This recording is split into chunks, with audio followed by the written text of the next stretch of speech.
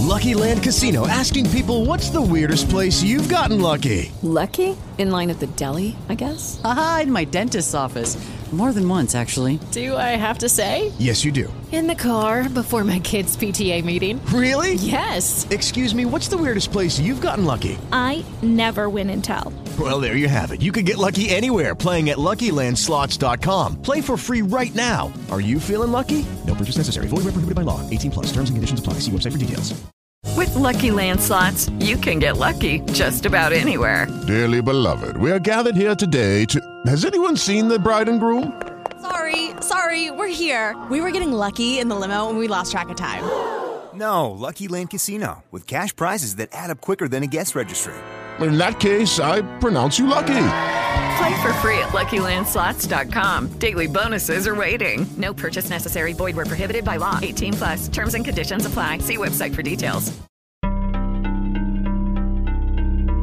Hi, and welcome back to Give Us More. I'm Neve. I'm Megan. And you are joining us today with some very serious, groundbreaking news.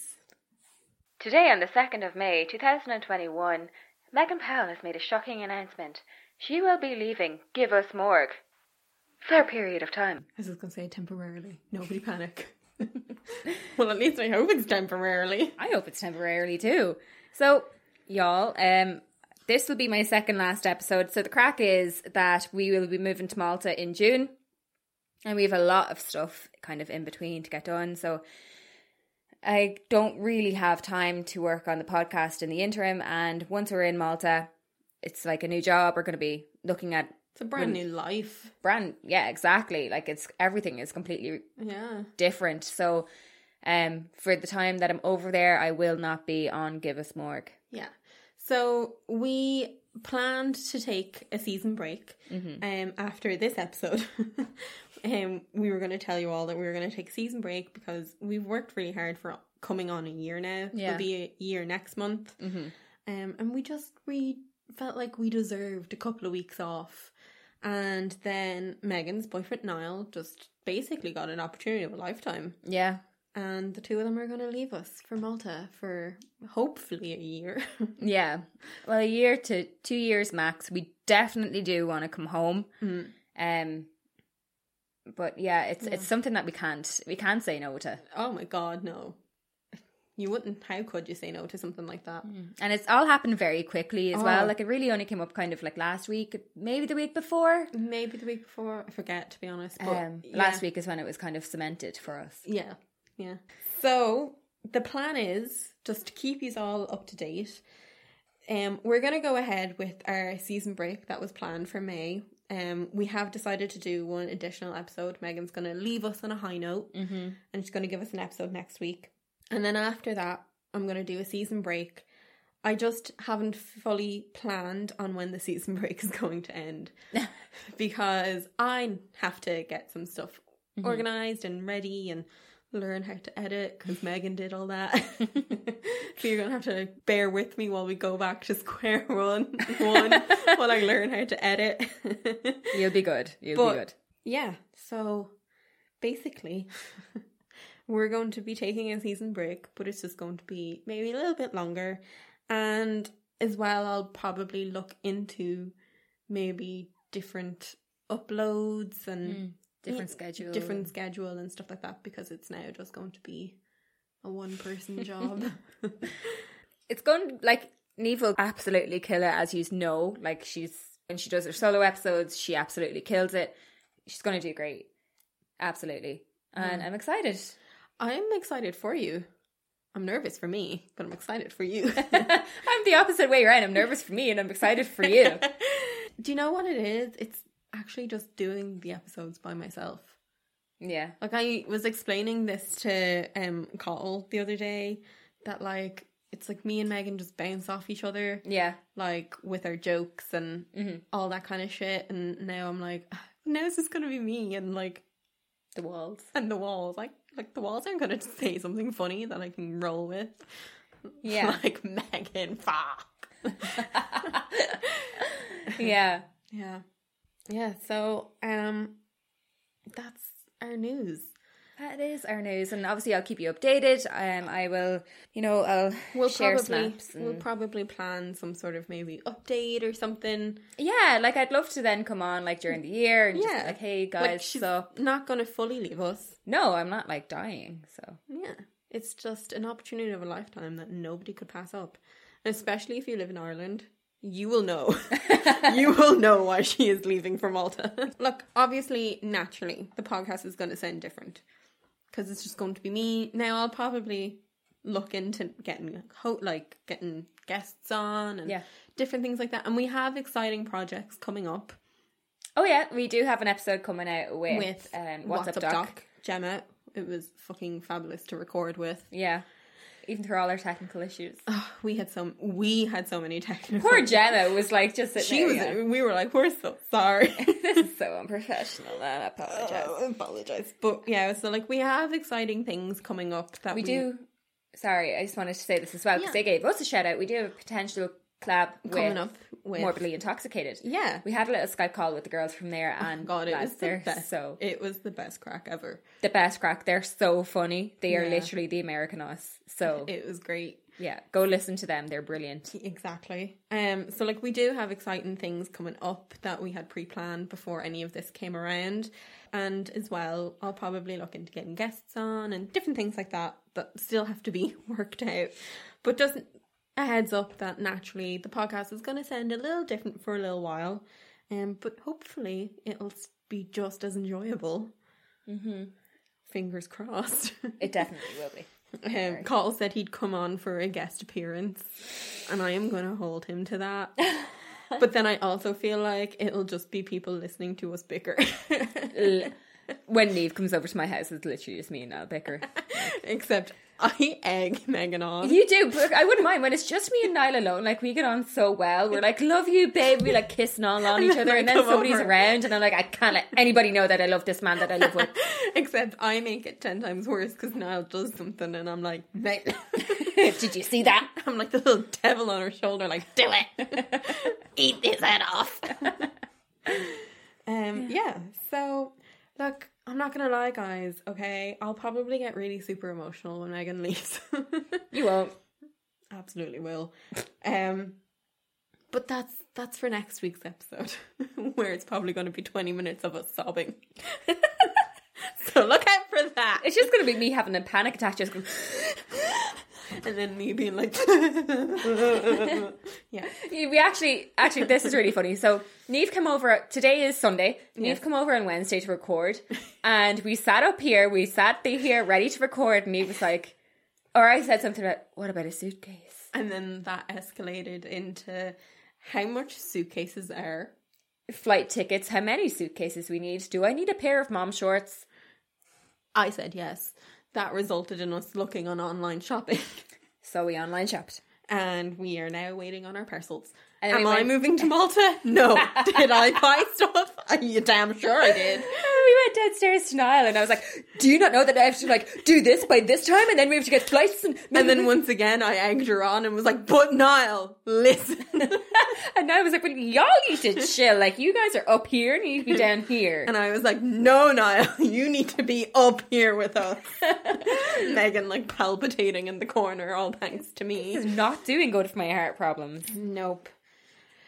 So, that is the crack. Look, keep updated on our Instagram at GiveUsMorg and on our Twitter at GiveUsMorg, where we will update you on Megan's new life. I let you live vicariously through me, though. I can't wait. I'll be like, get shit-faced. I'll get over there and I'll be like more depressed than ever. Can't wait. You bitch. I mean, if I can't go... Yeah, and also, you know the crack, okay? Leave us a review, screenshot it, send it to us, we'll give you a shout out. You know this. Does anybody need a shout out this week? I don't believe so. Shall we check? We shall check, because I genuinely forget. Now, you see, now I'm going to have to do all this by myself. Yeah, we got no new reviews this month, you guys, but we did get an Instagram comment, and girl. Oh, we did, and that comment was literally life. Okay, I love these comments. So it seems to be from somebody called Stella. And she said that she stumbled upon our podcast on Spotify and that she's been hooked ever since. And that she likes to hear us try to pronounce cities in the US. And that, was it Puyallup? Yeah. Puyallup? Puyallup. You guys know what we're trying to say. Yeah. That was Well, you're great. in for a treat today, guys, because there are many words I cannot pronounce in this case. So, the case that we got for you today, me and Megan are going to collab on it. Well, Neve did like most of the work, and then I just kind of came in. She says like, did most of the work. I just did somewhat more than Megan is. So today's case is Son of Sam, and when you are listening to this, it is out on Netflix. Yeah, it should be. Yeah, it should be. I'm super excited to watch it. I'm very, very excited. And you know what? I can't wait to watch a true crime documentary and not be like, okay, I have to memorize every single detail because I'm going to talk about this. Yeah, I'm really excited to watch Son of Sam. And like have it done. And just chill and relax. It was actually quite pleasant watching the Night Stalker one because I had covered him by that stage. Yeah. And so it was nice to just sit there and just watch it. Let somebody else tell it to you. Exactly. Son of Sam is David Berkowitz. If you don't know that, that's his real name. So, Richard David Falco was born on June 1st, 1953 in Brooklyn, New York. His mother, Betty Broder, was an impoverished Jewish woman who married an Italian man, Tony Falco, which was... Oh my God. Oh my God. You know, I'm so sorry. I have to pee. Go. Be free. I drank my Gatorade too fast. Not my Gatorade. His mother, Betty Broder, was an impoverished Jewish woman who had married an Italian man, Tony Falco, which was actually super uncommon back then. Like for a Jewish woman to marry an Italian man. Yeah, and sorry to interrupt. I heard that she was like more or less outcast then by her family. She was, yeah. Well, from what I could find, then her family were like, "You traitor!" It's so wrong, isn't it? Isn't it so unbelievable that like all because she didn't marry a Jewish man? It's very it's awful. Disturbing. Yeah. Like, so what if he wasn't Jewish? Damn. Now, having said that, Betty began an affair with a married man named Joseph Kleinman. She became pregnant and was unsure who the father was. Was it Tony? Was it Joseph? We'll never know. And Kleinman didn't want a second. Kleinman didn't want a baby because he had his own babies. He had his own family, his own wife. I think Kleinman pushed her to abort. He pushed for an abortion, but she didn't want to, which is well in her right. Tony, however, then left Betty for another woman. Rude. Is it rude? No. She was having an affair with the married man and became pregnant by him. At least he left. Yeah. When she gave birth to her son, she originally was keeping him, gave him her husband Tony's last name, but a few days later, Betty gave her son up for adoption, and the rumour was that Joseph threatened to leave her if she kept the baby, and so she decided she'd give the baby up for adoption, and because as far as my research led me to believe, Joseph like treated her really well and like basically paid for like her apartment and shit like that. Yeah. She already had a daughter with Tony. Like they already had a child, and the child that she gave up for adoption, it was Joseph's. But she was like, "What? No, it's Tony's." And that affair went on for years, didn't it? It went on for years. Decades, I think. Yeah, it was and apparently both families knew about each other. And yeah, like Joseph's wife knew about Betty, and couldn't be me. Could not be me. No, thank you. I'd call if you're having an affair. You will no longer be, because I will have your dick in my hand and it will not be attached to your body. I was like, where is this going? Girl, where are you going with this? I'm going to castrate him. Yay! Snaps and claps. A Jewish couple adopted Richard. Their name was Pearl and Nathan Berkowitz. They were roughly middle-aged. They owned a hardware shop and they longed for a baby. However, were unable to conceive themselves. Yeah. So they went and they got themselves a little baby. Little baby boy. A little baby boy. They rearranged the baby's name to give him a fresh start. So he became David Richard Berkowitz. Which is like, I think that's nice. Yeah. You know, they were like, you know, he had a rough few days of his life. Let's get him going again. Let's get him going again. Mm-hmm. Which is cute, in my opinion. David was described as being difficult and spoiled. He would often break things in a tantrum. He was extremely intelligent, however, and struggled to pay attention in school. Yeah, I'd say they were going too slow for him. That's, yeah, like, he couldn't keep, like, his class couldn't keep his attention. Yeah. Because he was like, I know this already. Yeah. Which ate me, but I get it. He would often skip school out of boredom, which, you know what? I feel like I get. If you're in a classroom and you're like, I know this shit, why would you want to sit in it? Yeah. You would literally be like, can I not just, like, go to the library or something? I remember skipping school. I skipped school a good few times, actually. We used to get on the bus to Dublin, me and my cousin. Oh my God. Wild. That is so wild. If anything ever had happened to you, I know. Which is nobody would really have bad. known where you were. I know. Anyway, sure, we were grand. Besides the point. And another time I skipped school with somebody else and her cousin. And I watched as the cousin huffed deodorant in front of me. It was a terrifying time. I kind of wished I was back in school. And then another time I matched. Who huffed deodorant? What would that do for you? I don't know. She said it got her high. I don't believe her. Don't believe that either. But okay. Yeah, another time I mitched school and I was standing waiting for my dad to collect me because I told him that I'd left school because I was sick, but I'd really just left. And my year head walked by me and she was like, are you not supposed to be in class? And I was like, sure am. And she walked me back up to the school. It was the most horrifying experience of my life. I never mitched. What? I never mitched. Really? Yeah, I never got it. You're either going to be bored at home because all your friends are in school. Wait, you mitch with a friend? Yeah, none of my friends would mitch. Where was I? Oh yes, he mitched for boredom. He became obsessed with petty larceny and he started setting fires and basically blamed voices in his head. Pearl and Nathan decided to tell David that he was adopted. However, they told him that his birth mother died in childbirth and his birth father could not afford to care for him. Mm-hmm. I think this was their attempt at maybe they thought that this would help him understand. Like, it's like, oh, well, maybe if we tell him that his birth mother died and it wasn't that she didn't want him, he'd feel a bit better.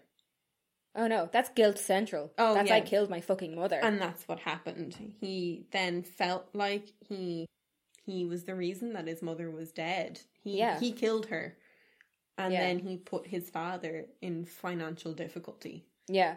But I do believe that Pearl and Nathan thought that they were helping and saving him from not feeling wanted. Mm-hmm. I do believe that as well. I don't think they had a mean bone in their bodies. No. Soon after this, they took David to a therapist, just to help with his misconduct. Like, he was just an asshole. Yeah, basically. And so they were like all out of options. Yeah. So they took him to a therapist. In 1967, on October 6th, Pearl died of breast cancer, and this, like, affected David massively. Mm-hmm. He was much more closer to Pearl than he was to his adopted father, Nathan. Yeah.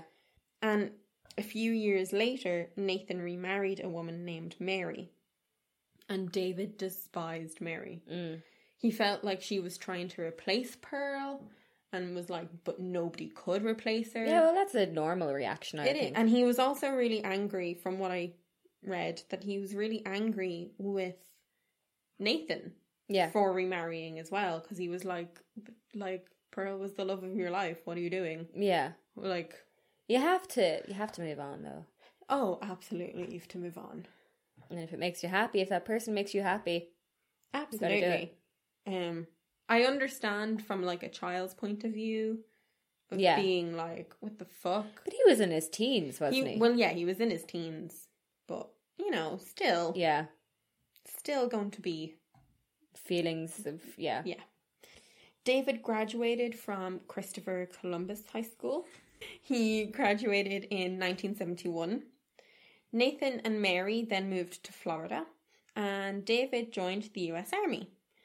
David was placed in the infantry division in South Korea and also served in Fort Knox. David was an E-Force specialist, and he was honourably discharged from the army in June 1974 and returned home to New York. So I couldn't really find why he was discharged from the army. All I could find was that he was honourably discharged. So maybe he got an injury, or maybe he just served his time, and they're like, you know what, you can go home. Yeah.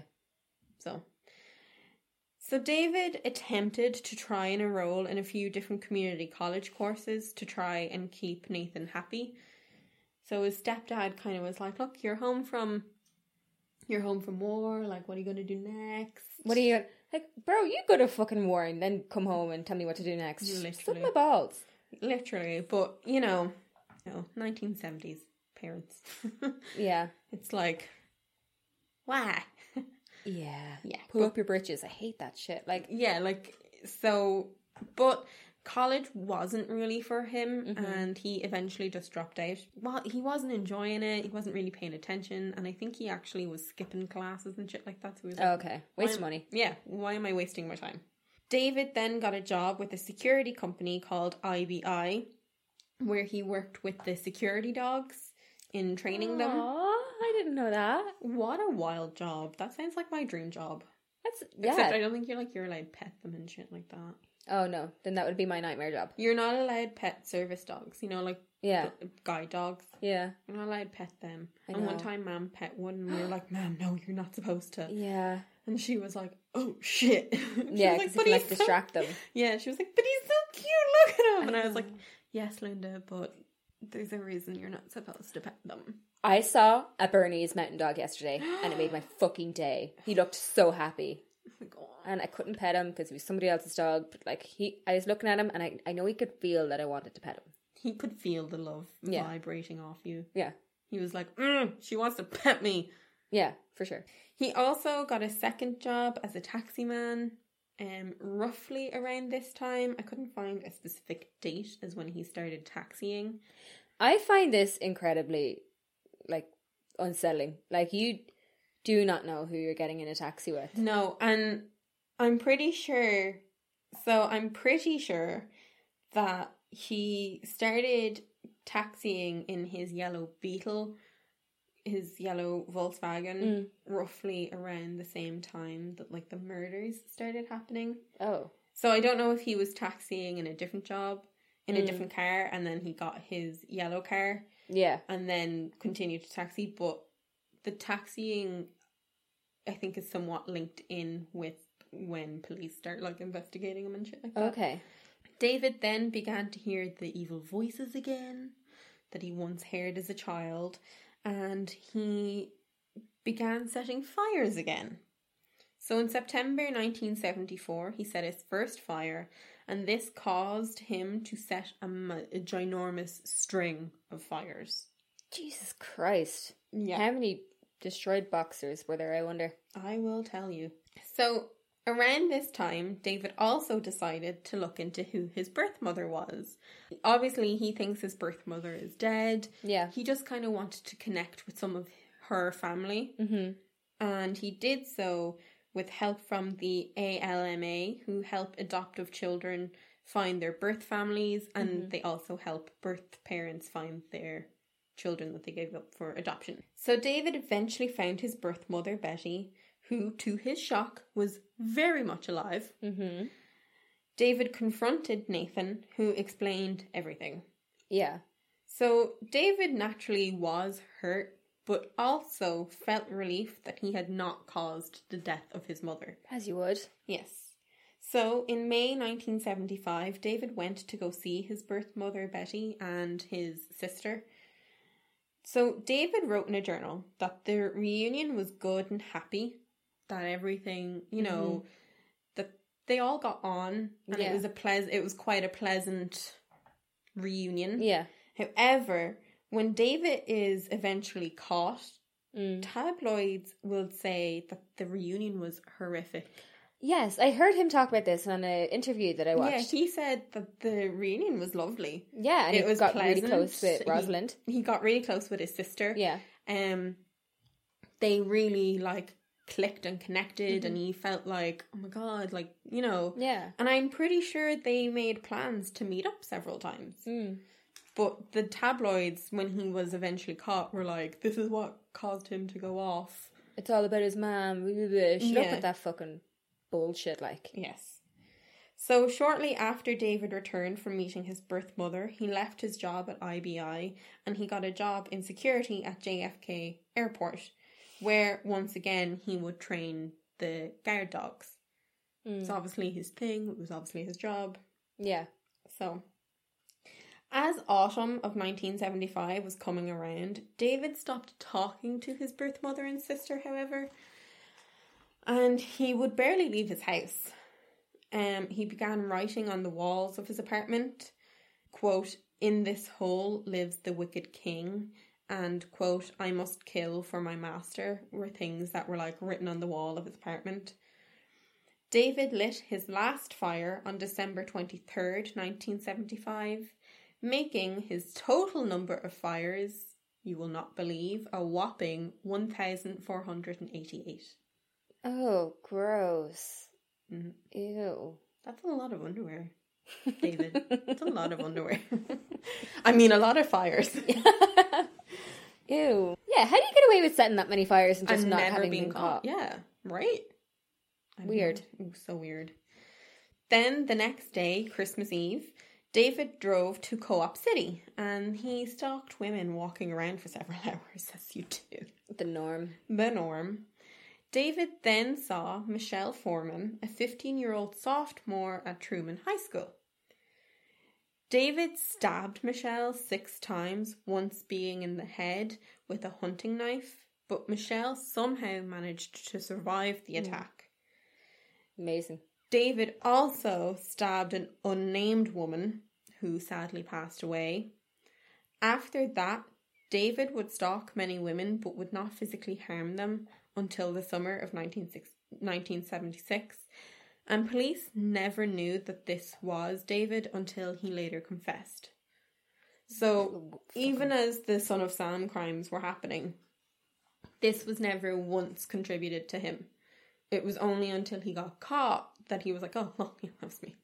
Done that, yeah. Done that. Whoopsies. My bad. Piece of shit. In January 1976, David moved out of his apartment and began renting a home from a couple. It was Craig Glassman and his wife. However, by the April of 1976, David just packed up and moved again, leaving behind his $200 deposit. David claimed that the couple and their German Shepherd were demons trying to torment him. And as far as my information leads me to believe, Craig Glassman is also who he said was in the cult. More on that later. David got himself a new apartment at 35 Pine Street, Yonkers, New York. However, David believed that his new neighbour, Sam Carr, was a demon, along with Sam's Labrador, Harvey, and that they were trying to take his soul. David then tried to kill the dog by throwing a bottle bomb or like a... Molotov cocktail. Yeah, Molotov cocktail into Sam's apartment while Sam wasn't home. But luckily, the bomb... The fire didn't catch. Yes, basically. I don't know why that word would not come to me. The bomb failed to light, and he also missed the dog. Yeah. So it wasn't gonna work out. It didn't happen. And David just like ran back to his apartment and was like, wasn't me. I don't know who done that. After this, David went to visit a friend in Houston, Texas. And while there, his friend asked if he would be interested in buying his .44 caliber pistol. Yeah. It was just like a totally normal thing. Totally norm thing to do. David did, and he claimed that the voices in his head needed him to purchase that pistol. When David returned to his apartment in New York, he went back to stalking women. However, this time he had a gun. So, before I jump into the crimes, we're going to take a quick ad break. Lucky Land Casino, asking people, what's the weirdest place you've gotten lucky? Lucky? In line at the deli, I guess? Aha, in my dentist's office.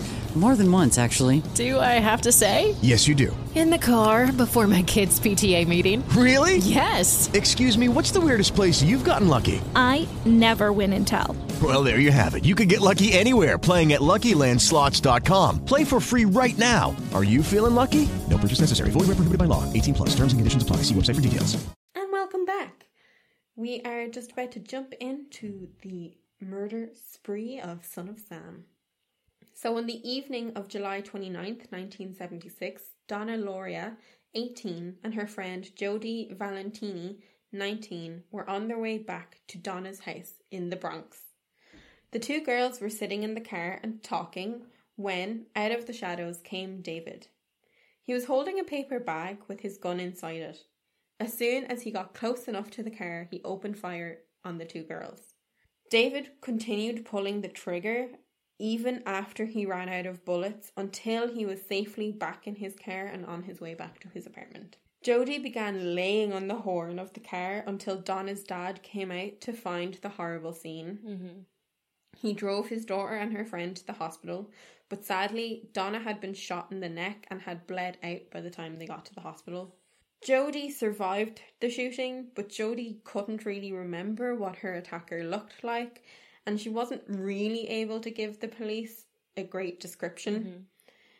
At the crime scene, they found the guns, shell casings, and thought it odd that a .44 caliber was used, as that was what was mostly used by gangsters and in mobs. Yeah, like it's quite a big gun. Like we usually hear of like a .38. Yeah, a .44 is. That's why police were like, a .44, like that's something that like the mob uses. Yeah. So the police ruled that the shooting was most likely a mob shooting of mistaken identity or a robbery gone wrong. Okay.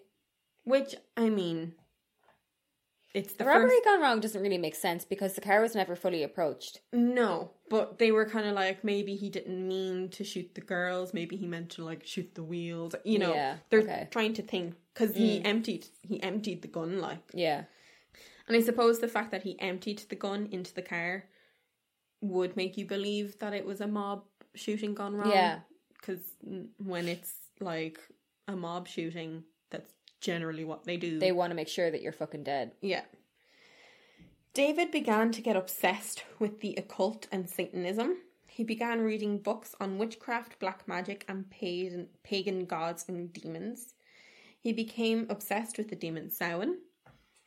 I was just about to say this. Is this where Son of Sam came from? But there's so many different theories on where Son of Sam came from.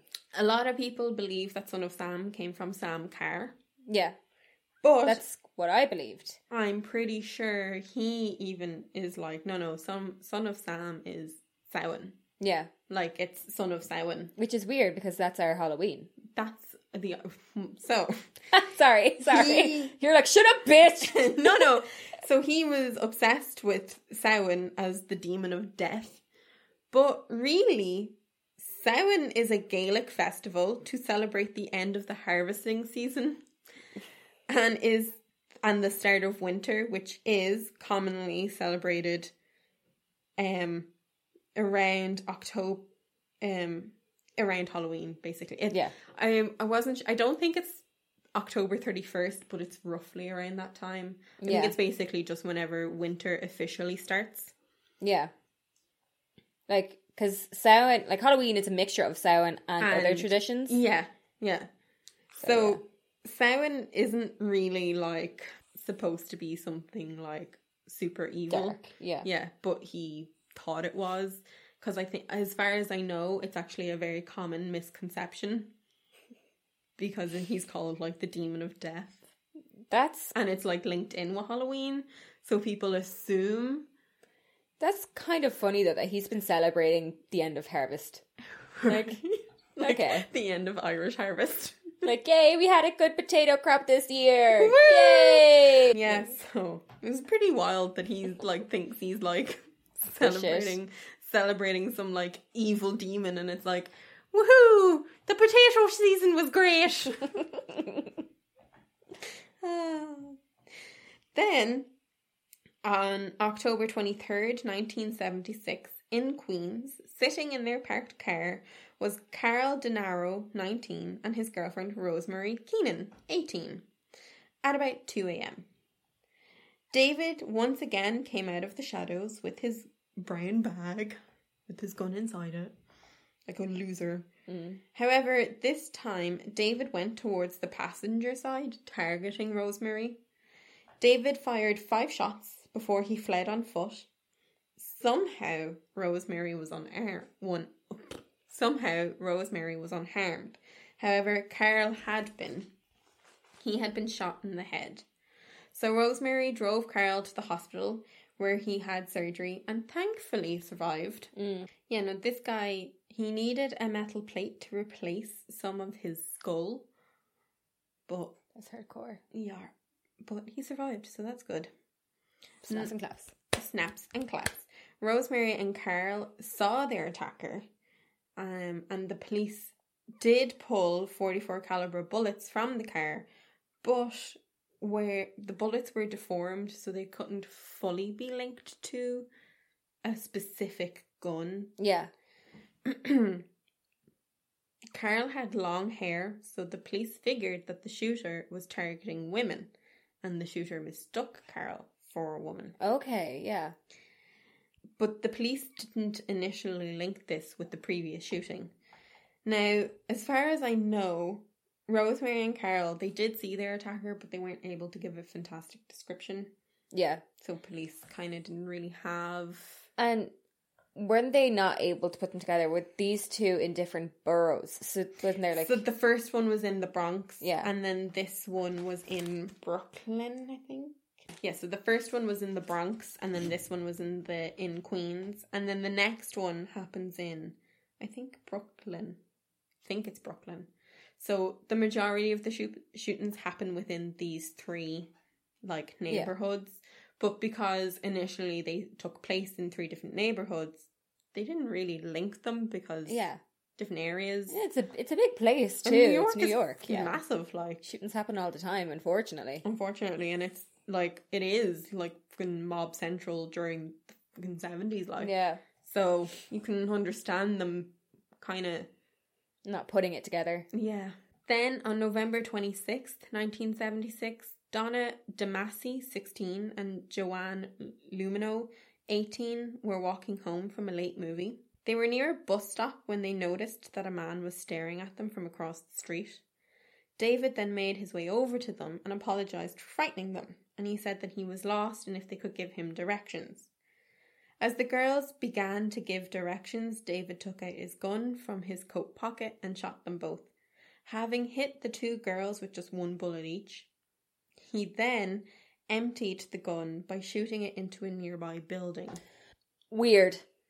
Super weird. So people were like, some people are like, was he celebrating the fact that it only took 1 bullet each?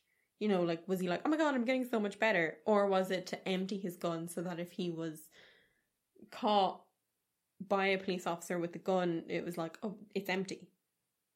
Why did he make conversation? This is completely different to to his previous, like, before this, he was going up to couples in cars.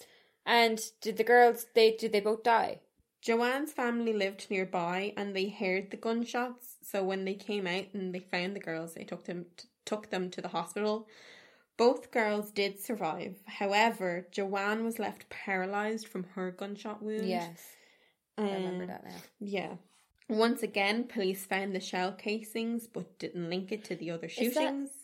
The young one, is that the young girl that she had school books in her hand? No, that's a college student. God, why am I getting these all mixed up? Oh, because there was like quite a lot of people who tried to kill. But I just think it's so weird how he approached them and he spoke to them. That like brings them to life a little bit. Like people sitting in cars, like you walk by somebody's house and you look in the window, they're just sitting there. You don't know that person. You don't know that person. They're completely strangers. Anything could happen to those, and you might feel sorry for them, or you're excited, but you're not emotionally attached. But if you have a conversation with somebody, it's completely different. Yeah. So the police said that maybe this was a failed mugging. Like maybe he was going to attempt to mug the two girls and then panicked, and then was kind of like, "Shit, I shot them." They're really putting a lot of. Well, yeah, serial killer wasn't a thing. Serial killer wasn't a thing, and then you have to remember, it's New York. Mugging's happening all the fucking time. Like, yeah. Do you know? Like, I'm sure they kind of see this type of thing more often than they'd like to admit. Yeah. So I'm sure they are probably like, probably a mugging, not realising what's happening. Yeah. And especially because the other two were in cars. Mm-hmm. Do you know? Yeah. So it's like, okay. The two girls, once again, did give descriptions of the shooter, but again, wasn't really clear enough. And as far as we know, I think it was slightly different to what the previous couple described. Suspicious. Oh, all different descriptions. Then on the early morning of January 30th, 1977, an engaged couple, Christine Freund, 26, and John Deal, 30, were sitting in their parked car. David shot the car several times before fleeing the scene. John managed to survive, however, Christine had been shot twice. John tried to wave down passing cars for help before someone eventually called 911. Christine later died in hospital from her injuries. John didn't see his attacker. So, again, he just comes out of the fucking darkness in the middle of the night. Yeah. Shoots up a car and flees. Yeah. Detective Joe Coffey and Joe Borelli searched the crime scene and found .44 caliber casings. Joe Coffey began to suspect that these were the same casings as the previous 3 shootings. Okay. So he's starting to put the pieces together. He sends the bullets and the casings and all that jazz for a ballistics report, which comes back to prove that it is the same casings in each crime scene. Yeah. The police then begin a very quiet investigation on the .44 caliber murderer, which is what he's first known as. Mm-hmm. On March 8th, 1977, Virginia Voskurichin, 21, was walking home from a late-night lecture in Queens, few blocks away from where Christine Freund had been shot. Okay. David came out of nowhere and shot her at point-blank range in the face. Now, Virginia tried to hold up a book to protect herself, but the bullet just went straight through. It's awful, isn't it? It's like, how close was he to her face for the bullet to just go straight through a fucking textbook? Yeah, and those bitches are thick. They're thick with 5 C's. Virginia was killed instantly. David had been spotted by several witnesses fleeing the crime scene in a yellow Volkswagen Beetle. A police officer also saw David flee, but he was trying to revive Virginia, so he wasn't really able to chase after. Which I can understand. Yeah. A woman's been what shot. Do you go after him and just let her lie there? Or do you stay with her and see if you can either bring her back or see if she has a pulse or, you know, like help her at all. Yeah. Like, I can understand him staying with her. Yeah, me too. Do you know, it's like, I'll get him eventually. Yeah. This woman is dying on the side of the road. Like. Yeah. The police held a press conference later on in March. A few places said the 10th of March, like just a few days after her shooting.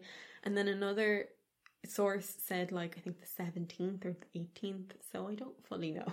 Yeah. So just later on in March. The police held a press conference to inform the public that the same .44 caliber was being used at all of these crime scenes. They also told the public that he drove a yellow Volkswagen and he was attacking women. The newspapers ran wild with this. They were like, he's going after women with dark hair only. Wild. The public felt extremely unsafe. David loved the attention that he was getting. Oh, he adored it. He even saved some of the newspaper clippings that were written about him. Gross. Super gross. But he was living for the attention. Mm-hmm. Then, on April 17th, 1977, at about 3 a.m., Alexander Isau, 20, and Valentino Serrani, I'm so sorry if I said that wrong, she was 18, were in their parked car in the Bronx when a yellow Beetle pulled up beside them or near them. David shot twice, hitting them both. Valentina died instantly from her wound, and Alexander later died in hospital. A handwritten letter was then found by a police officer near the crime scene, and it was addressed to Captain Joe Borelli. The letter was full of spelling mistakes. But, like, this is weird because he's smart, right? He's so smart. So here's what the letter read. I am deeply hurt by you calling me a women hater. So he spells woman, W-E-M-E-N. Women. I am not, but I am a monster. I am the son of Sam. I am a little brat. When Father Sam gets drunk, he gets mean. He beats our family. Sometimes he ties me up to the back of the house.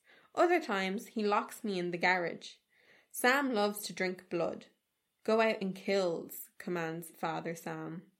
Behind our house, some rest, mostly young raped and slaughtered, their blood drained. Just bones now. Pap Sam keeps me locked in the attic too. I can't get out, but I look out the attic window and watch the world go by. I feel like an outsider. I am on a different wavelength than everyone else, programmed to kill. However, to stop me, you must kill me. Attention, all police. I'm sorry, but he just said, nah, but I'm built different. I'll be built different. Attention, all police. Shoot me first. Shoot to kill, or else keep out of my way, or you will die. Papa Sam is old now. He needs some blood to preserve his youth. He has too many heart attacks. Ugh, me hoot, it hurts, sonny boy. Me hoot. Do you know what that reminds me of? You know the owl in Animal Crossing? You know when you go and you wake him up during the day and he's like, hoot, hoot. I miss my pretty princess most of all. She's resting in Our Lady's house, but I'll see her soon. I am the monster Beelzebub, the chubby behemoth. I love the hunt, prowling the streets looking for fair game, tasty meat. Oh, ew. The women of Queens are... The women of Queens are prettiest of all. I must be the water they drink. I live for the hunt, my life. Blood for Papa, Mr. Borelli, sir. I don't want to kill anymore. No, sir. And I just want to point out sir is spelt S-U-R. No more, but I must honour thy father. I want to make love to the world. I love people. I don't belong on earth. Return me to the Yahoos. To the people of Queens, I love you, and I want to wish you all a happy Easter.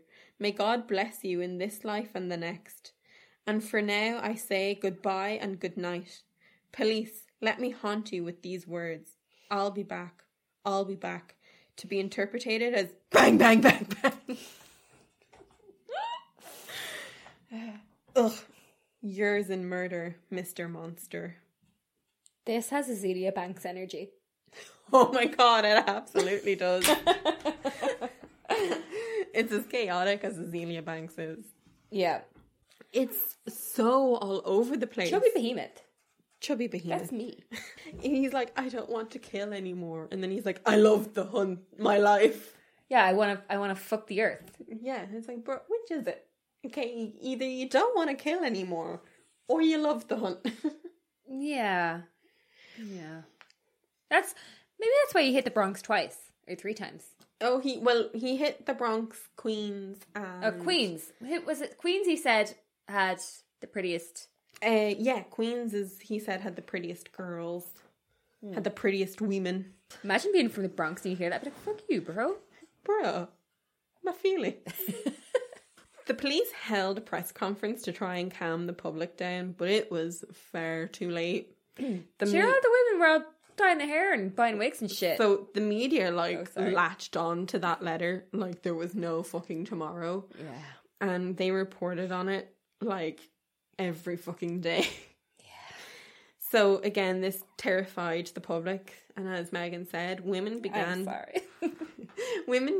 to buy wigs and blonde hair dye to try and avoid being David's next victim, because he was going after women with shoulder length brown hair. Yeah. So, me or Megan. Mm-hmm.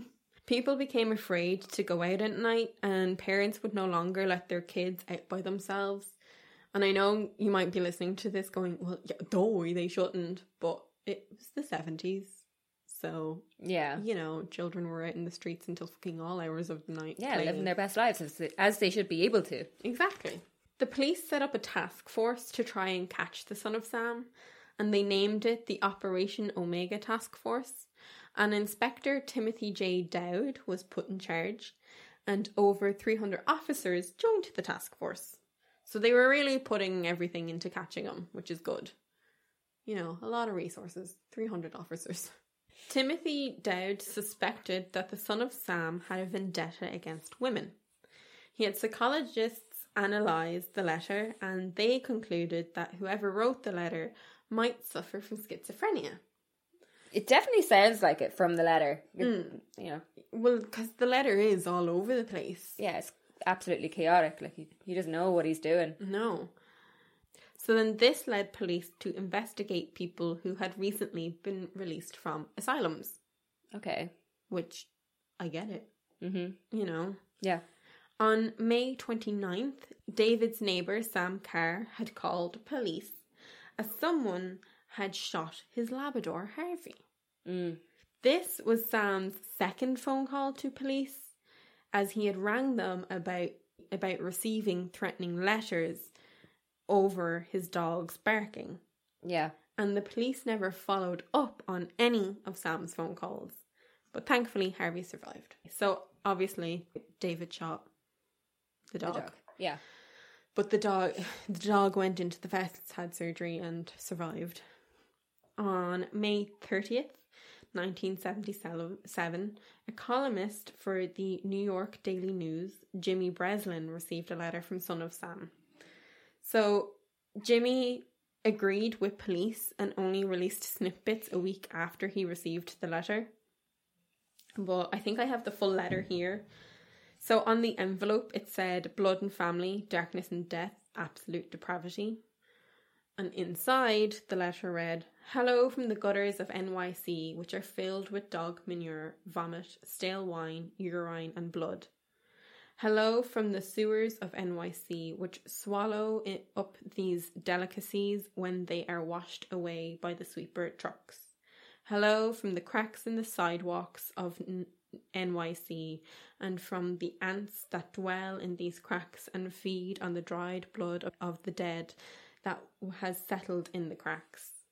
JB, I'm just dropping you a line to let you know that I appreciate your interest in the recent and horrendous 44 killings.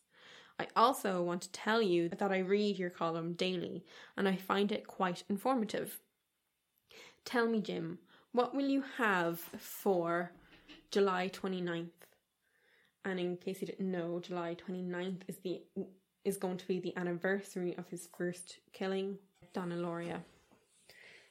You can forget about me if you like, because I don't care for publicity. However, you must not forget Donna Loria, and you cannot let the people forget her either. She was a very, very sweet girl, but Sam's a thirsty lad, and he won't let me stop killing until he gets his fill of blood. Mr. Breslin, sir, don't think that because you haven't heard from me in a while that I went to sleep. No, rather I am still here, like a spirit roaming the night, thirsty, hungry, and seldom stopping to rest, anxious to please Sam. I love my work. Now the void has been filled, perhaps we shall meet face to face some day, or perhaps I will be blown away by cops with smoking 38s. Whatever, if I shall be fortunate enough to meet you, I will tell you all about Sam if you like, and I will introduce you to him. His name is Sam the Terrible. Not knowing what the future holds, I shall say farewell, and I shall see you at the next job. Or shall I say, you will see my handiwork at the next job. Remember Miss Loria. Thank you. In their blood and from the gutters. Sam's Creation 44. Here are some names to help you along. Forward them to the inspector for use by the NCIC. The Duke of Death, the Wicked King Wicker, the 22 Disciples of Hell, John Wheaties, rapist and suffocator of young girls. P.S. Please inform all the detectives working the slaying to remain. P.S. J.B. Please inform all the detectives working the case that I wish them the best of luck. Keep 'em digging. Drive on. Think positive. Get off your butts. Knock on coffins, etc. Upon my capture, I promise to buy all the guys working the case a new pair of shoes, if I can get up the money. Son of Sam. That letter is completely different from the first letter. It's completely different. It's well written. It has a point. It's not all over the place. Yeah. Like the first one that's found, that's for the police, is just jumbo. It makes no sense. He doesn't know what he's saying. Yeah. But this one, he knows exactly what he's trying to say. He's telling Jimmy Breslin, like, you have to remind the public of Donna Loria. Yeah, and it's weird that he has some sense of, not like regret, but he's like, don't forget Donna. Isn't he like obsessed with Donna? So, do you know the way in the first letter he's like, I miss my princess most of all? Yeah. A lot of people believe that that is Donna Loria. Yeah. That he thinks he's going to be reunited with Donna Loria when he goes to heaven. Strange. How does he think he has that relationship with her? I have no idea. There's no real, like, mention of if they knew each other, you know, before he shot her, or... Maybe he stalked her. Maybe he did stalk her for a while before he shot her. Because he would stalk women. Yeah. Before all of this. Maybe. So David sent more letters signed as the son of Sam to his neighbour Sam Carr and to his old landlord Craig Glassman. In his letter to Craig, he said he killed to appease him. Right. So the letter that Craig received, it was like, I'm killing to appease you, Craig. Like, I'm doing it for you. Mm-hmm. David also wrote to Jack Cassara a get well letter signed by Sam Carr. So nothing was wrong with Jack. But it was like, oh, how's your leg, or something like that. It was after he said that he'd fallen off a ladder or something. Yeah. And he was like, I didn't fall off a ladder. Yeah, he was like, what? So he actually rang Sam Carr and was like, why did you send me this letter to ask me how I am? Like, I'm fine. Wait, so Sam Carr and Jack Cassara knew each other, and Jack actually rang Sam because David signed the letter, Sam Carr. Okay, yeah. And so Jack was like, why are you writing me a letter to ask me if I'm okay? I didn't fall. Like, who told you I fell? Yeah. And naturally, Sam Carr was like, I didn't write that letter. And Sam then told Jack about the letters that he had been receiving about his dog shouting, barking, and, you know, then someone shooting his dog. It was like The letter was really weird. It was like, you have done this, like, you have no respect for me and my family, you forced me into this. Yeah, he's like, the letter to Sam Carr is like, I know you're not a bad person, but you don't respect me or my family. Like, it was really weird. And also, David doesn't have a family. No, but was David just saying that to throw off the scent of it being him? Or maybe it wasn't him writing the letter. Maybe it was not. And we'll get into that later. Yes. So, both Jack and Sam took their letters to the police. Weird, that's my brother's names. Oh, yeah. So, the police were actually starting to investigate David because they had noticed that he had a yellow Beetle. So, obviously, a yellow Volkswagen Beetle is the car that they're looking for. So they run a search of yellow Volkswagen Beetles within the areas, and David Berkowitz's name comes up amongst many other names. But, you know, they're obviously looking into all of them. I have to get this in here, I'm sorry. It's one of my last episodes. Ted Bundy also drove a Beetle. It's okay. Oh, your last episode should be Ted Bundy. I would rather stick a needle into my eye. Yeah, fair enough. We will never cover him. So, they also got a tip that Sam Carr, Jack Cassara, and Craig Glassman were all members of a cult.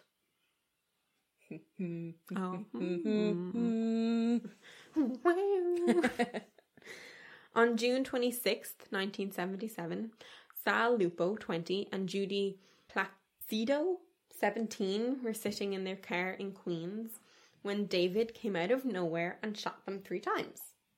Neither of them were seriously injured, but they did not see their shooter. So, the city of New York was on high alert for July 29th. Mm-hmm. They were like, well, first of all, Jimmy Breslin received a letter to tell them not to forget the date. Yeah. So they're expecting an attack. They're expecting something. They're like, most likely he's going to kill somebody on the anniversary, or something big is going to happen. Yeah. Like, he's not going to let this just roll by. But nothing happens. He let it roll by. He let it roll by. And the city of New York start to feel a bit of relief. They're like, ooh, okay. We're in the clear. We're in the clear here. And then, on July 31st, 1977, Stacy Moskowitz, 20 years old, and Robert Valetti, also 20, were on their first date. And David came out from behind a tree and shot them several times, hitting Robert in the eye and Stacy in the head. So this is the guy that was like, what the fuck just happened? And drove his date to the hospital. Yeah. Robert, he lost one eye and he only retained about 20% of vision in the other eye. Oh. But Stacy, unfortunately, later died in hospital. She didn't die the day of. She was in hospital for a few days and then... Yeah, then passed. So, police are really starting to narrow down their area now. They have Brooklyn, Bronx, and Queens. They're noticing that these are the 3 hotspots. Mm-hmm. And they're like, okay, think we got this, you know? Yeah. The police release a sketch of the killer on August 3rd. They're like, okay, you know, let's get this rolling. Yeah. People need to know what we've been working on. They then learn that David started working as a taxi man roughly around the same time as the Son of Sam murders. They're like, interesting. Him with his yellow Beetle. He'd be very knowledgeable of the Bronx, Queens, and Brooklyn. Yeah. Which is only natural to think.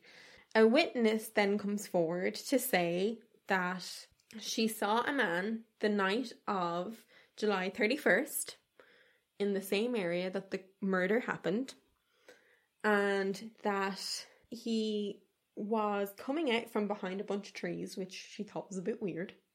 He was acting very sketchy, and she saw him pull a ticket off the windscreen of his yellow car. So police are like, yellow car, police ticket, you say? So they naturally are like, right, Yeah. who's got this ticket? They do their search. They find that the ticket was issued to a David Berkowitz, because that's who owned the car. Mm-hmm. So on August 9th, Detective Justice, Queen name, asked Yonkers police to set up an interview with David, and they will do so on August 10th. And also a quick note that Stacy was Son of Sam's only blonde victim. Yeah. So, like, everybody's freaking out, dyeing their hair blonde. This is going to send the city into a full-blown panic. Because now they're like, oh, fucking shit. Yeah, all the girls out there with their fried off hair going, fuck me. Yeah, I know. So, I have a few, just Megan's going to tell us a little bit about, like, the aftermath and stuff like that. I have a few things here. So, one of the Yonkers police that were informed that they wanted to interview David Berkowitz was actually Wheat Carr, the daughter of Sam Carr. And yes, her name is Wheat. Okay. I double checked because I thought that was weird. That is her name. Internet was not doing me dirty. Which I find suspicious. It is a bit weird, but sure. I feel like she should not have been allowed anywhere near that once. She shouldn't have been. Once it was known that Sam was friends, friendly neighbours, whatever you want to say. Yeah. With David. Actually, so when Yonkers police went to David's apartment complex, they looked in his car, which was parked outside his apartment, and inside was a rifle. So then this prompted them to search the car, even though they didn't have a search warrant. In the car, they find a bag with ammo in it, maps of the crime scenes, and a letter written to Inspector Dowd that was signed Son of Sam. Police waited for David to leave his apartment before they actually arrested him to bring him in, because they wanted to avoid a violent encounter. Yeah. He wrote in his letters about being shot at, and that was the only way that they were going to get him. Mm-hmm. So they were like, okay, the best way to avoid this is if we just wait for him to leave. Once they found the Son of Sam letter, they then went to try and get a search warrant for his apartment. They had not yet received the search warrant when David was leaving his apartment at roughly 10 p.m. Lucky Land Casino, asking people, what's the weirdest place you've gotten lucky? Lucky? In line at the deli, I guess? Aha, in my dentist's office. More than once, actually. Do I have to say? Yes, you do. In the car before my kids' PTA meeting. Really? Yes. Excuse me, what's the weirdest place you've gotten lucky? I never win and tell. Well, there you have it. You can get lucky anywhere, playing at LuckyLandSlots.com. Play for free right now. Are you feeling lucky? No purchase necessary. Void where prohibited by law. 18+. Terms and conditions apply. See website for details. So then Detective Faltocci... Sounds Italian. Yeah. Sounds New Yorkie. And Detective Gardella both went up to David's car. So David left his apartment, got into his car, and both detectives went up to either window and pointed their gun at David and were like, you're coming with us, bud. Gotcha. And I did read somewhere that one of them is Irish. Oh, yay. But they both sound like Italian names. But look, I want to say that it's Detective Gardella. He's like of Irish descent. He was like an Irish. I read somewhere that an Irish detective was involved, arrested him. Yeah. So unless maybe just an Irish detective was there, I don't know. But an Irish detective was involved. So we'll take that. We did something good. So yeah, when the police then went up to the window and they're like, "You're coming with us, bud." He said something along the lines of, "Oh, you finally got me." He's like, "Oh, you got me." And it's like, like, what took you so long? And he's like, no, dude, you can't say shit like that to the police. They got you. Can you imagine being like, "Oh, you finally got me. Took you long enough." I would get so mad as a police officer. Like, you're so rude. I will attack you. So there is a little bit of conversation now. So in regards to the trial, sorry, I'm getting ahead of myself already here. So you're getting excited. he decided to plead guilty. Now, yeah, so when they, like, question him, he's like, yeah, it was on... Like, he just comes straight forward with it, doesn't he? Yeah, pretty much. So, after David was arrested, one of the biggest issues was, is he sane enough to stand trial? Yeah. So, psychiatrists Daniel Schwartz and Richard Weidenbacher Jr. did a report on David and basically concluded that he knew what he was doing and he knew that it was wrong, but he was not interested in his own defence enough to go to trial. Okay. They claimed that he was, quote, emotionally dead. Same. Another doctor, Dr. Abrahamson, interviewed David and claimed that he knew what he was doing and he could assist in his own defence if he really wanted to. Basically, he was not insane, just uninterested. Yeah. Like, bro, you killed a shit ton of people. You're, like, just not interested.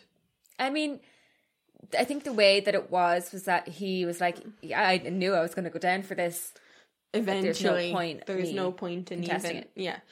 So from what I know, when he's interviewed over the years, until pretty much recently, he's just been like, I'm crazy. Yeah. I'm wild. Woo! Yeah. There was an original thing where they were going to, like, plead not guilty due to insanity. Yeah. Or, you know, Something try to like- get him into an asylum type of situation. He was just like, no, I did it. Yeah, no, he didn't. He, against, like, his lawyers, the psychiatrist, he was like, no, I just want to plead guilty. I did it. I'm going to take kind of the glory for it is what he wanted. Pretty much, yeah. It was like, I'm going to be famous. So, yeah, I did it. I did it all. Yeah. It was my neighbour's dog. He told me to do it. And then he changes that story a little bit later. So, yeah, at the time, the doctors that completed the first reports, so the first two doctors, they then claimed that David was, quote, improving with treatment. And it was then determined that David was fit enough to stand trial. Yeah. So on May 8th, 1978, David went to court and pled guilty. The judge asked him if he intended to hurt two women he'd attacked in Queens. He responded with, quote, oh no, sir, I wanted to kill them. Okay. And then on May 22nd, which is just one day before my birthday, and one day after Niall's birthday, he was a Taurus, I'm a Gemini. I'm a Scorpio, bitch, don't mess with me. David was due to be sentenced, but when he arrived at court, he started screaming and struggling with the security, shouting, I killed them all again. So he's just really, like, attention. Bring home. Home. Yeah. Yeah. So that he's, like, just an asshole, because he's not even trying to plead insanity. No, he's just like, yeah, no, just sentence me, like. I'm just a dick. I wonder, did he want to be sentenced? We'll get into that later, sorry. I'm getting ahead of myself. So there was 3 judges, because there was all the different boroughs of New York. They all had to get together and, like, work together. They postponed the sentencing until June 12th. And on that date, he was sentenced to 25 years to life for each murder, 6 murders, to be served consecutively, meaning that he would never see freedom again. He was 24 when he was arrested. He's an old man now, still living out his life in prison. He is. And he has since been denied parole. Rightfully so. Yeah, like, they're never going to let him out. But at this stage, it actually really seems that he didn't want to go for parole the last time. So it's actually really wild looking at interviews of him now. Like, I am seriously excited for this new documentary to come out. Yeah. Because when you listen to him in interviews now, he honestly, you'd forget that he killed all these people. You and that do. He's a horrible, horrible human being. Like, you look at him and you're like, oh, he's just like a cute little old man. Like, what? Yeah. Because he's all like, he's found God and he's like so sorry for the, like, he's like, I understand, like, I committed those crimes. Yeah, I should be locked up for life. I should be locked up for life. And he's like, but I am sorry that I did it. You're like, oh. Yeah, and I think it's just old men in general. They kind of get to you. I felt the same way about William Herons, he is still innocent in my eyes, and he's an innocent old man. He should never have died in prison. Fuck the justice system. But when I remember watching him and being like, I want to hug you. Like, you're just an old man. Like, it's like watching your dad or something. Literally. Like, you do forget that, like, he was going up to people and shooting them. Yeah. For no apparent for what was no apparent reason at the time. Now he has brought some new information to light. Yeah. But, you know... So when he was in prison, he actually was attacked. So when he first got to prison, he was still doing like the satanic like cults and the chants and shit like that. And from the story that I kind of picked up, basically his prison mate got pissed off with him and he slit David's throat. And he has a little scar, but he did survive. And after that, this is when David kind of finds God. Another prison mate like brought him into the chapel and kind of started talking to him about a few things, and that it kind of spiraled from there. And I think this is what really made David come forward with this new information. Yeah. That the truth he's kind of like, he's kind of, it's almost like he knows that he's coming to the end of his life now. Mm-hmm. So he's kind of like, I'm going to die in here. Like, you know, I might as well die with the whole truth out there in the universe. So his truth, right, is that he says that he was working with a cult. Now, which I mentioned earlier that the police were tipped off that Sam Carr, his two sons, David Glassman, and Jack Cassara. Yeah.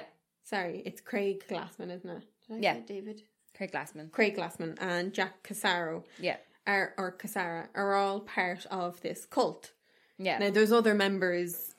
There is, it's very underground. I think he names them all. He has given a few names. There are people he still won't name because they're still alive. Okay. He's worried because he says that when you kind of join this cult, like it's a slow thing, you don't really realise that you're being entered into a cult. You start off with friends, and I think it was the Carrs that he had started off, like he had met up with John Carr. Was it John Carr when he arrived home from war? Mm-hmm. Like that's how early he is introduced into this. Yeah. He arrives home from war and he meets up with... It's one of the Carrs. I think it's John. That he basically becomes friends with. Who says that he was not friends with David, that they were just neighbours. It's also a possibility that one of those Carr brothers gave the gun to David. Oh, okay. And apparently there was more than one gun. I have the name of the cult here. The name of the cult is the Process Church of Final Judgment. Okay. And these lads would meet up in a park in Yonkers. I think it's like Untery Park or something. Anyway, it was a park in Yonkers, right? Yeah. That's where they would meet. That's where they would meet. That's where they would have their cult meetings. Mm-hmm. And David explained that when you join this cult, like you have to hand over photos of your loved ones. You have to give them their addresses. The cult members know everything about you. It's basically so that you just can't leave. Yeah. They told him to go and buy the Satanic Bible, which is why he bought the Satanic Bible. Yeah, so he, as I mentioned earlier, he starts studying the Satanic Bible, witchcraft, black magic, all of that. Yeah. All of that, like paganism. Mm-hmm. And he is now saying he was studying all of that because he was in this cult and they were like, you need to know this. Yeah. So basically, when the apartment was searched, apparently there was a letter found that named the cult and that explained everything that David had written to the police in the case that his apartment would be searched. Yeah. So he says that he got a tip off from people in the cult. They were like, they're coming for you. The police are coming for you. In the next few days, you need to be ready. Mm-hmm. And that's why he wrote the letter. And apparently there was another interview done a few years after his arrest where he talked about the cult, but it was never aired. Okay, yeah. And there was bits and bobs of that in an interview that I watched. And then, then he goes to prison and people are like, why did you do this? And he's like, talking, oh, well, the dogs told me to do it. I'm crazy. Wah! And like I said earlier. Yeah. Which, I don't know if you've ever seen Mindhunter. No. But the Mindhunter is based off 2 real police officers. Yeah. Who, There's a couple. It's a BTK is like, so. You know what? I'm sad that I never got to do BTK. Will you do BTK? I'll do BTK. So, Mindhunter is basically about how they set up the profile of serial killer. Yeah. You know, how to profile a serial killer. But they basically go all around the country, all around America, interviewing serial killers. Or what now they believe to be serial killers. Because serial killer wasn't really a term just yet. I think I watched the first episode. So in one of the episodes, they're like, we're going to go interview Son of Sam. And like obviously I know it's not the real interview. Yeah. But it is based off of his behavior, and he's like literally like the dog, like he's just like I'm crazy, like and you're like, it's so theatrical. That's exactly it.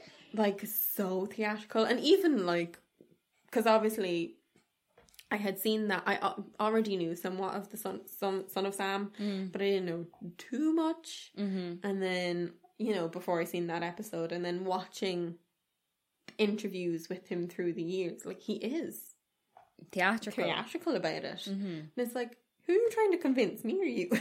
Exactly, that's exactly it. So what I was going to say earlier, and then I said I was getting ahead of myself, did he plead guilty and just be like, let's not waste time on a trial, let's just go straight forward, put me in prison, to protect himself?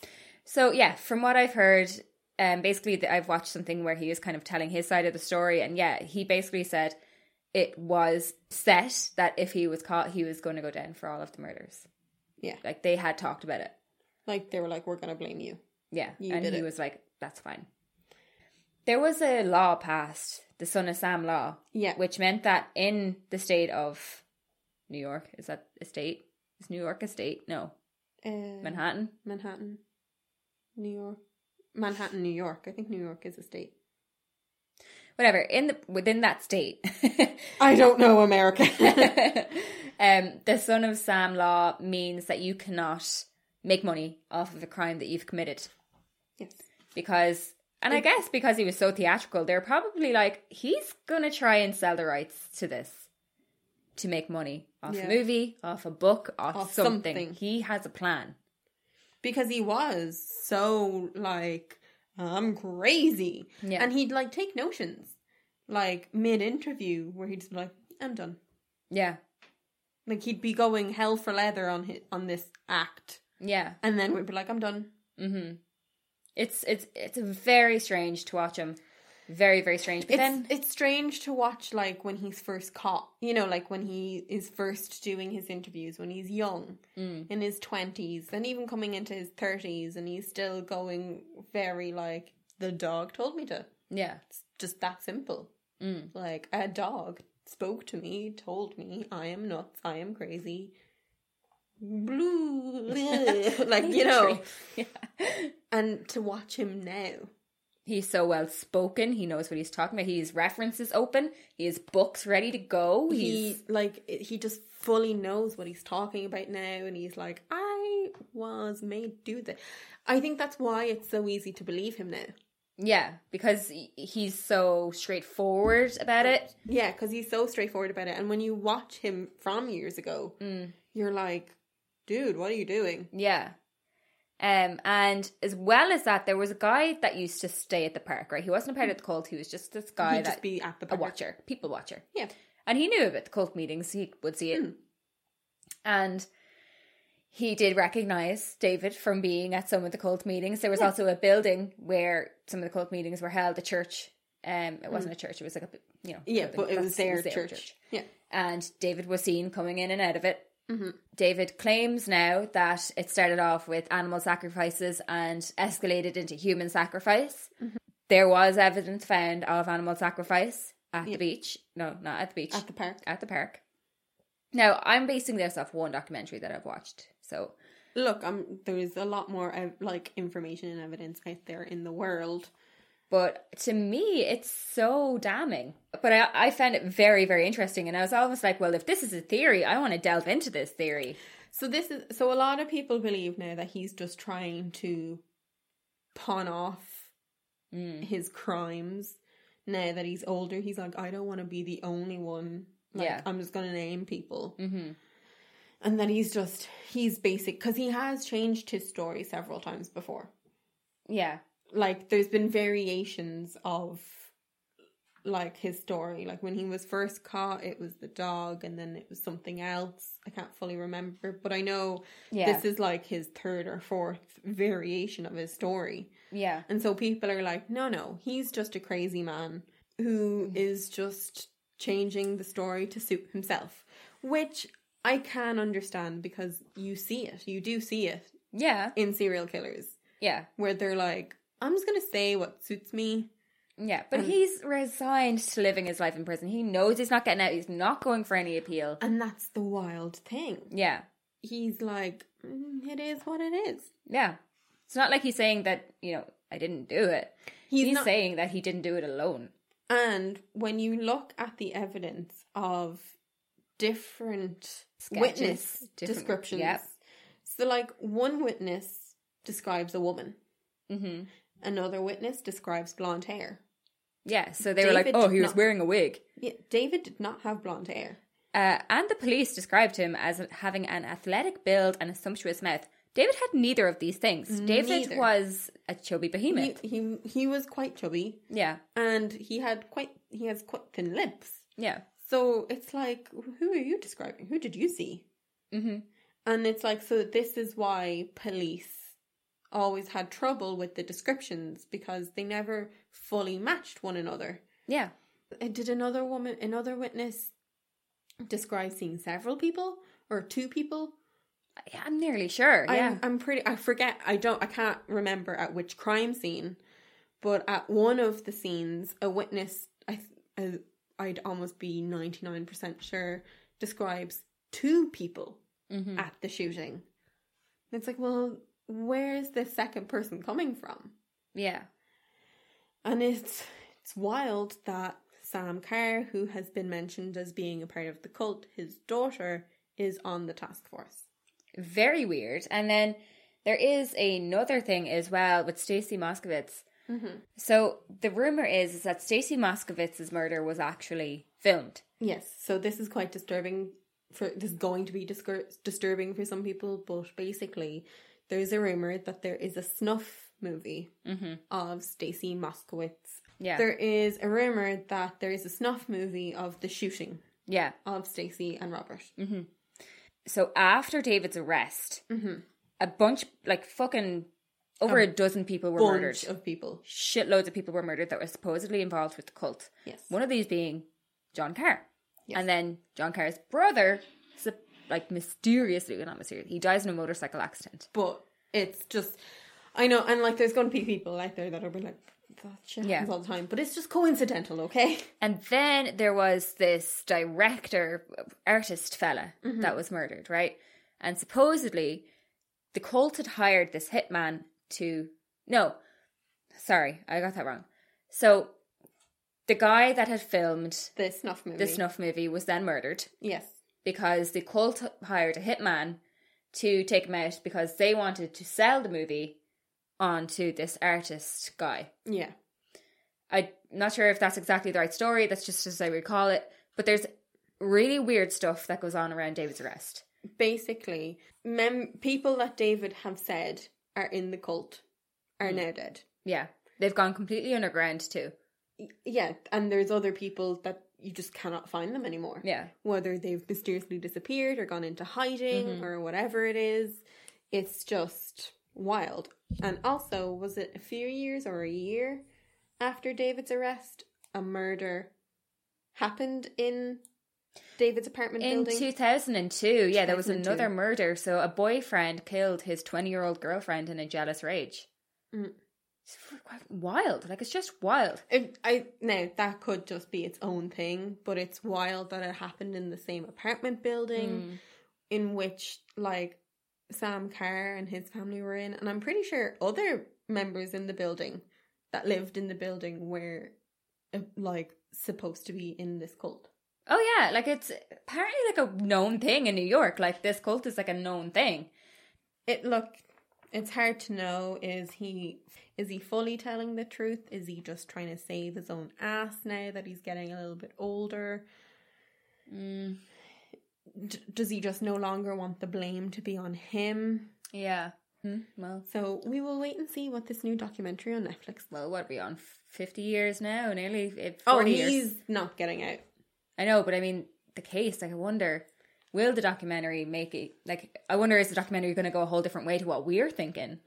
Well, from the trailer that I watched, they are going to definitely dive into his new statements. Yeah, good. Which I think needs to be done. And you're gonna have people out there that are gonna be like, he's just saying it to cover his ass, parole hearings, investigate it, and all this shite. But he's not attending his parole hearings. He's over it. He's not interested. And this is why I think, what's the harm in investigating it then? Like, if he's not wanting parole, why not investigate what he's saying?